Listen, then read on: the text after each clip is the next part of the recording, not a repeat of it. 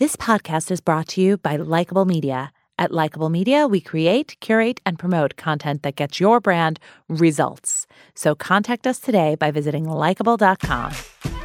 All the social ladies, all the social ladies, all the social ladies, all the social ladies, all the social ladies, all the social ladies, all the social ladies. Now put your phones up.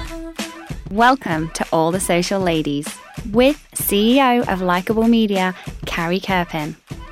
Cause if you're social, then you really should be tweeting this. If you're social, then you really could be leading this. You get mad when people say it's so mysterious. Because you're social, you're a leader and you're serious. Oh, oh, oh, oh, oh, oh, oh, oh, oh, oh, oh, oh, oh, oh, oh. Now, Carrie Kerpen. Hi, everyone, and welcome back to another episode of All the Social Ladies. I am Carrie Kerpen, CEO of Likeable Media, and today is an exciting day. It's an exciting day because I am here with Bethany Evans. Bethany Evans recently joined Southwest Airlines as a business consultant on social market strategy. Prior to joining Southwest, she served as social media manager at JCPenney, where she led the engagement team in content creation and community management across JCPenney's social channels. Bethany has planned and executed a number of industry-leading campaigns that are totally awesome, and I'm going to ask her all about them, including hashtag JCP Cup and hashtag Stomp a Little Louder. And she's been a featured speaker for socialmedia.org, discussing how to win at social media contests. She's just an altogether fabulous social lady, and I'm so excited to welcome her. So welcome, Bethany. Thank you, Carrie. Thank you so much for having me. Oh, we're so excited to have you here. And I know you've just joined Southwest in your new role, but I'd love to hear the story of kind of your journey into social media. Tell me a little bit of the story of your career. Absolutely. Well, after college, I mostly worked in startups. And then really back when Groupon and Living Social were getting big, I worked for one of their early competitors called Buy With Me. Oh, I know Buy With Me. I remember them. Yeah, they were based in Boston, later acquired by Gilt City. So I ended up being laid off.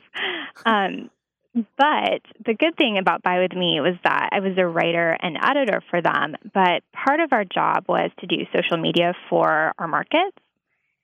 And that included social listening and proactive reaching out, which was pretty cutting edge back in 2010. Yep. So, for example, we'd look for people in Chicago tweeting that they needed a massage, and then we would tweet them back and say, hey, we have a great massage deal today. And there was always that fine line of trying to keep it funny versus creepy. Right. But that kind of one-on-one interaction and seeing how it could kind of translate into real-world action and brand advocacy was really what started my interest in social. Wow, that's really exciting. And did it work? Did it end up working for Buy With Me when you were doing a lot of that one-to-one interaction? It did. It was funny. Not many brands were doing it at the time, so most people loved it. They would tweet us back and be like, oh my gosh, I didn't know anyone ever saw my tweets. I'm going to check you guys out. That's awesome. And so when you were, Buy With Me was acquired and you ended up getting laid off. How did you handle that, and what approach did you take afterwards? Were you, I assume that was your first experience losing a job. It was. And at first it was really hard. I'd been kind of pouring myself into that job for 2 years. And then all of a sudden I found myself unemployed. But really it ended up being the best thing that could have happened to me. I took about 6 months to just spend time with my son, who was about 2 at the time, and do some freelance work and just figure out what I really wanted to do next. And I kept coming back to social. So I started applying for full-time jobs and eventually was lucky enough to get one for a hotel search engine startup called Roomkey that's based here in Dallas. So I got to launch their social presence, which was really, really exciting. And did you move? Were you in Boston at the time? Did you move? No, so it was kind of perfect. I was working remotely when I was at Buy With Me, so I was already here in Dallas. So yeah, it was kind of fabulous. Perfect how everything. So then you ended up finding a startup that was located in Dallas. Exactly. Amazing. Okay, so you landed and you were at Roomkey. Mm-hmm. What happened next? Well, so I was there less than a year when JCPenney recruited me. They had been using an agency to do their social, and they decided to bring it in-house. So they were hiring a bunch of people all at the same time. So that was just that opportunity that I couldn't turn down, the chance to do social at a big brand and kind of at such an exciting time for the company. I just had to jump on it. And luckily, my boss at the time completely understood. She was very supportive. So you knew instinctively to take that jump, to go to what appealed to you was that it was a large brand that was building out their internal social and you'd be there basically from the ground up, right? Exactly. Really exciting. And so when you got in there, what was your role? So I started as social engagement manager, but I was hired just to do the proactive content and then ended up leading the community management team as well. So it was a big learning curve. I had those days at the beginning where I was just wondering, what am I doing, especially coming from the startup side to working for a Fortune 500 company. There were just so many kind of roles that I wasn't even familiar with. Something that at a startup one person would have done, now there were 10 people that did that thing, and you kind of needed to figure out who's the right person to go to, how's the best way to handle this. So it took a while for me to get comfortable.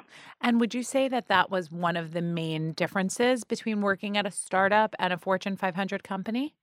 Was it that the volume of people? What else? Tell me about that experience, the differences there. That was part of it, but it was also wonderful, just all of a sudden having these resources. Wow. An in-house creative team and, actually knowing people at Facebook and Twitter that I could call on with questions. Just having all of those resources to let us do our jobs so much more efficiently, let us really focus on, content versus a lot of how am I going to do this. And did you feel like your experience at the startup helped you be better on the brand side? Do you think the startup really taught you anything interesting on that side that helped you on the brand side? Did you learn anything there that you carried over? I do. It really teaches you how to wear many hats. Yep. You just get used to jumping into anything, as you know. Yep.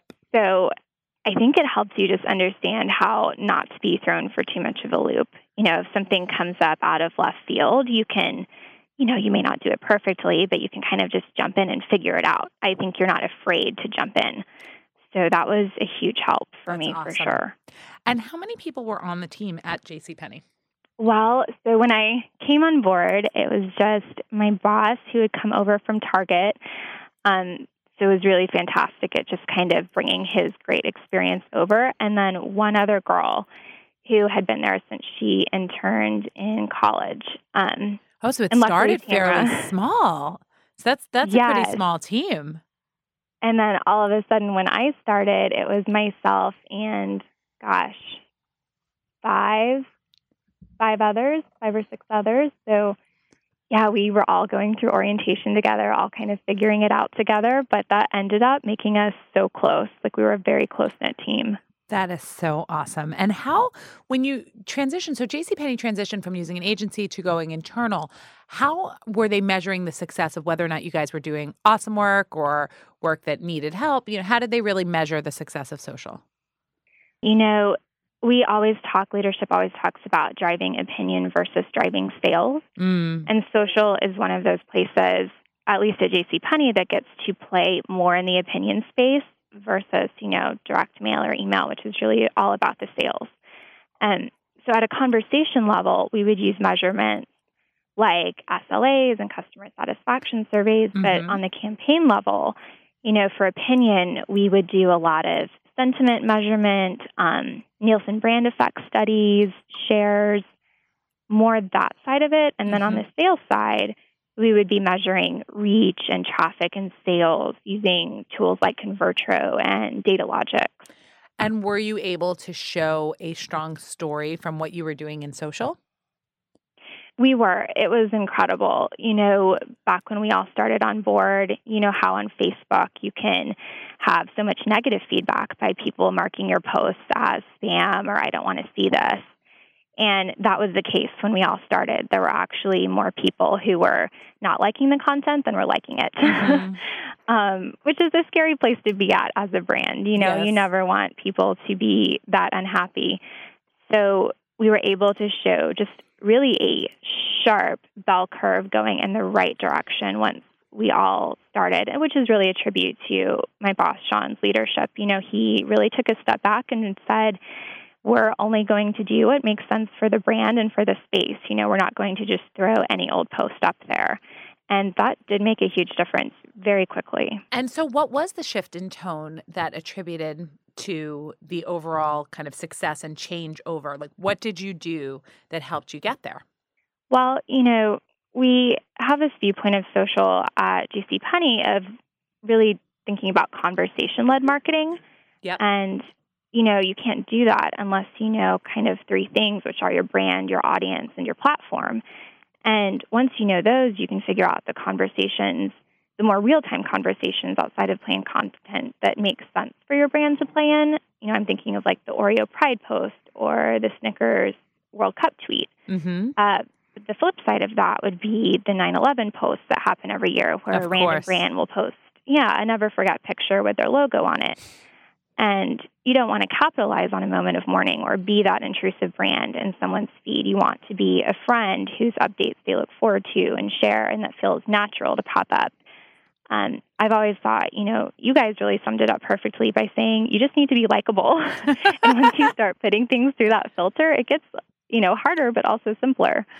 So it sounds like you really just determined what was likable for your fan base and your audience and really went with that.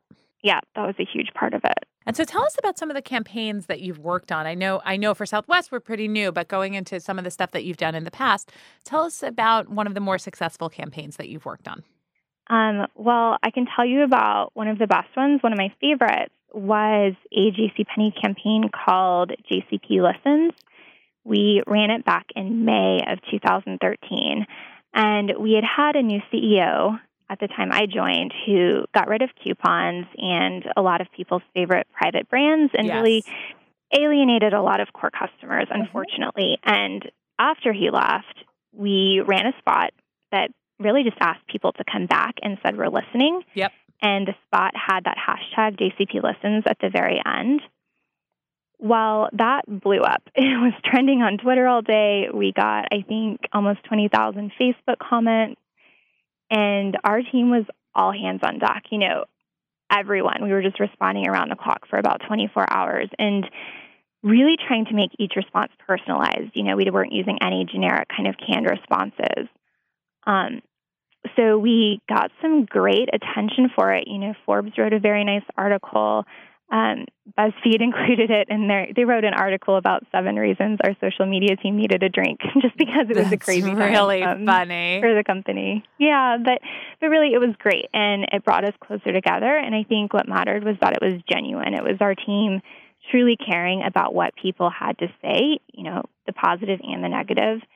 And that collective feedback ended up being very valuable to leadership when they were making decisions about how to bring the brand back onto the right track. So it was nice to see kind of also the unsung hero of social, our community managers getting to take center stage. There were screenshots of them all over the place saying, hey, Mary did a great job, or so-and-so did a great job. So it was just a great moment.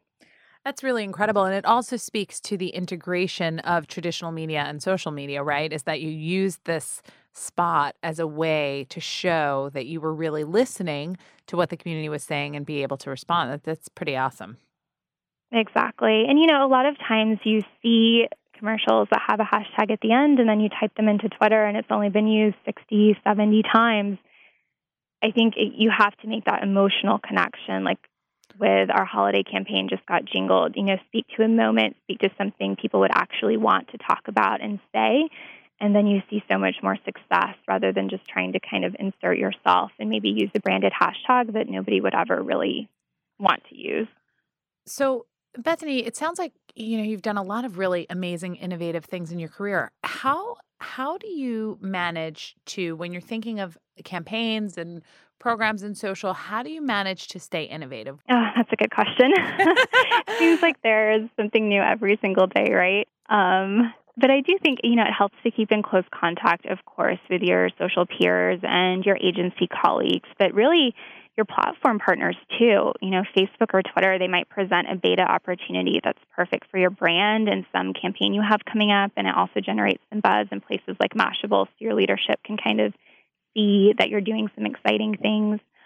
I've also seen success with holding open meetings for social stakeholders within your organization, just kind of inviting everyone to have a seat at the table and participate.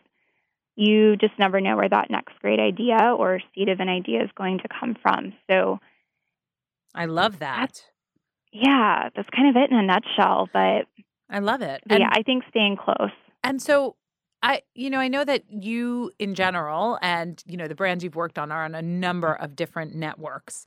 So how do you think that one way is to try networks? Are you a big fan of testing when a network pops up, right? And is, could be a big deal?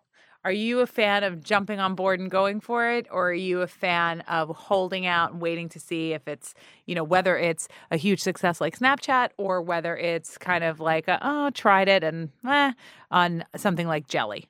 Like, how do you look at that type of network approach and evaluate whether or not it's worth investing? Well, I think it's absolutely worth being an early adopter if it's a platform that makes sense for your brand. Obviously Home Depot saw such great success with Jelly early on. Yep. It was a question-oriented platform, and people had a million home improvement questions that they were able to just jump in and start answering. But, it also depends on your legal and how conservative they are. I know a lot of legal folks aren't okay with a brand participating on Snapchat, for example. So that's part of it, is just making sure you're working with your internal stakeholders. It's okay to reserve your username, but I don't know that it makes sense for every brand to get on every platform. It does help, though, with followship. JCPenney was one of the early brands on We Heart It. Yep. And I think saw a big boost because of that. And We Heart It made sense because it's such a young crowd that you can reach there much more easily than you can a lot of other places. It's also so visual. It's a visual storytelling platform just like Pinterest. So the fact that as a fashion brand, you have so many amazing pictures to put out there, it just made a lot of sense. That's incredible. And so when they were on We Heart It, did they also get a lot of kind of coverage for being, one of the first on there? Yes. That's and great. That was great. Exactly. I love that. And so the trick is finding and capitalizing on the opportunities that work well for you. Yes. And so tell me about your personal social media usage. So you've been in this space for a long time now. Do you find yourself holding back more, or do you find yourself just always on? Like, is the fact that you work in social, does it make you want to update personally more or less? I would say less. Yep, me too. I tell you, for me too. Yeah. I hear a lot of the ladies say more, but for me, it's less. You're the same way. Yeah, I don't know. I think it's just you realize working in this space that anything you put out there is out there forever. Yep. So it is your personal brand. Any platform, whether it's kind of private like Facebook or not, you don't want to put anything out there that just might be in the heat of the moment and then later you regret it. Yep. I don't want to say anything that I might be momentarily upset about, but then 5 minutes later it just doesn't matter anymore. Yeah, I feel the same way, actually. It's hard. Sometimes I want to post about whether it's something that's political or something that I'm feeling cranky about or anything in general. And I just find myself holding back so much more, which is funny because for brands, I do tend to take risks. But I think for my, you'd become so sort of desensitized, you're almost oversensitized in a way, if that makes sense. It does. Well, Yeah. and I think you have a great point about politics. I think probably working in social, you realize putting a post on Facebook about politics is not going to change anyone's opinion about whatever their political beliefs are. And commenting either. That was my latest realization, was that even commenting, if somebody else writes something dumb, like even responding like, hey, that's a little dopey. It doesn't get you anywhere because they're never going to see your point of view anyway. So it's and it's not worth messing up their friendship. It's not. I totally agree. So tell me, what for you would you say? I've heard a lot of success stories from you, a lot of great things, and I love what you did at JCPenney. I've been loving watching your success as you're moving forward into Southwest. Tell me a little bit about some of the challenges. What challenge have you faced in your career and how you've overcome it? Honestly, and I'm sure a lot of people say this, but it has been being a working mom. Yep. Yeah. I mean, I know you encounter that too. Yep. And I was managing okay when I just had one. But after I had my second son and I went back to work, it was really hard for a while. Just finding the time to pump in between meetings felt impossible. Yep. And I was lucky enough, I had a very supportive boss and colleagues, but just nobody can tell you, I think, how exhausted you'll be, especially when you come home and you're outnumbered and your house is a disaster and your husband's traveling and you need to do work after the kids are in bed. And, eventually I got to a much better place, especially, my second. He's almost 1 and he sleeps through the night. Oh, it will get even better. It will get even better than that. Yeah, if he's 1, how old is your older one? He just turned 5 today, actually. Oh, happy birthday. What's his name? Oh, thank you, Finnegan. Oh, happy birthday, Finnegan. This will air after your actual birthday, but still, we're wishing you the happiest of birthdays. I love it. So 5 and... I'll play it for him. Yes, you have to. You have to. So it's 5 and 1, yeah. I mean, hopefully it only gets easier from here. But yeah, no one really tells you, or even if they tell you, it's just the overall experience. I think going also from 1 to 2, just on its own, working, not working, anything, is just such a huge, huge challenge. It's like a shock to the system. You thought that too? Yeah, oh, did I think that? Of course. It was like totally shocking. I have 2 and I have 1 on the way. And congratulations. Yeah, thank you. But mine are older now. So I've got by the time this airs, let's see, 11 and 7, and now I have a new one coming. Wow. Isn't that crazy? I'm like doing it all That's again. So exciting. So yeah, it is a hard challenge. But do you find so it sounds like you found some ways to work around it and do the best you can. I think ultimately you just make some sacrifices and realize you can't do it all, but you do the best you can.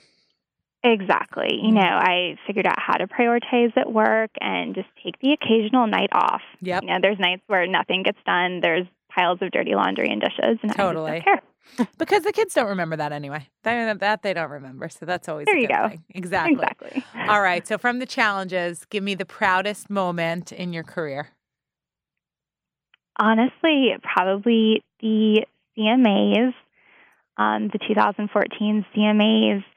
JCPenney was a sponsor, and we had partnered with this up-and-coming country artist, the sweetest girl in the world, Natalie Stovall. She has a band called The Drive, and a very powerful female figure. It's called The Drive because they have a lot of drive, and also because they drive all the time on the road. But, so we were doing this commercial with her during the CMAs, spotlighting kind of her rise and how she had made it. And she was this emerging up-and-coming artist that we were so happy to partner with. Well, I ended up working on the social campaign, and we got to do some really cool things. We did a Pinterest board featuring her favorite boots and some really cool extensions like that. Well, I was so lucky. I got to go to the CMAs, and I had this amazing seat, and it was one of those moments when you just look around and you're like, how is this my life? How is this my life right now? How am I experiencing that? I love it. And again, that's so integrated, Bethany. I really love how you were able to integrate a lot of the different multimedia campaigns. Oh, thank you. Really cool. It was crazy. We had a hashtag, Stomp a Little Louder, that we'd been using for the campaign, and they kind of picked it up during the broadcast, and people started using it as if it were like the CMA's broadcast hashtag.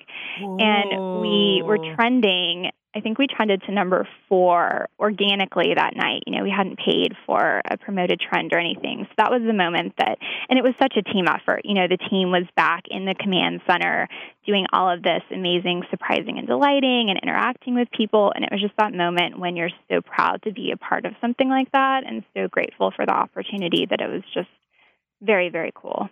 I love that. A very inspiring story.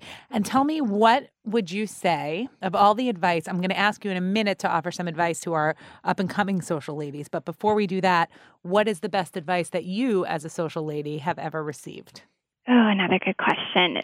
So I would have to say the author Tom Wolfe, Bonfire of Humanities. Yes, of course. So he went to my alma mater, Washington and Lee, and he gave our 2005 commencement address.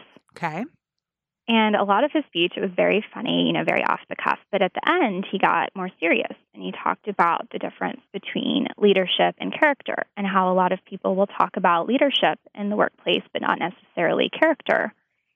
And he emphasized the importance of radiating trust, honesty, and dependability, which really stuck with me. And it's been amazing over the last 10 years seeing what a difference it makes working with people of good character. And I've been fortunate to have some great examples. But, they're people that you remember and you want to work with again and you want to see them succeed.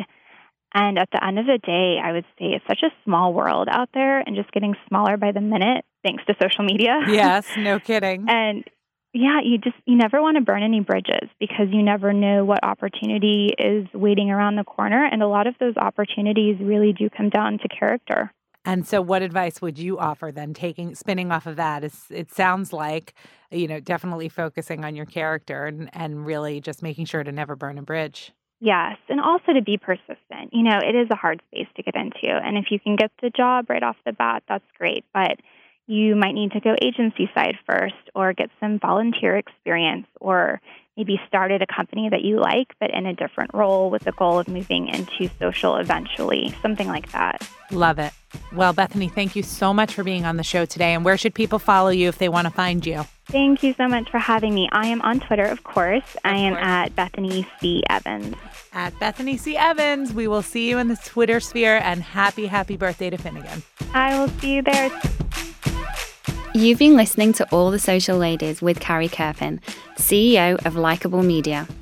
You can follow Carrie on Twitter at Carrie Kerpen. To get current social media insights and great tips, sign up for Carrie's weekly newsletter by emailing newsletter@likeable.com.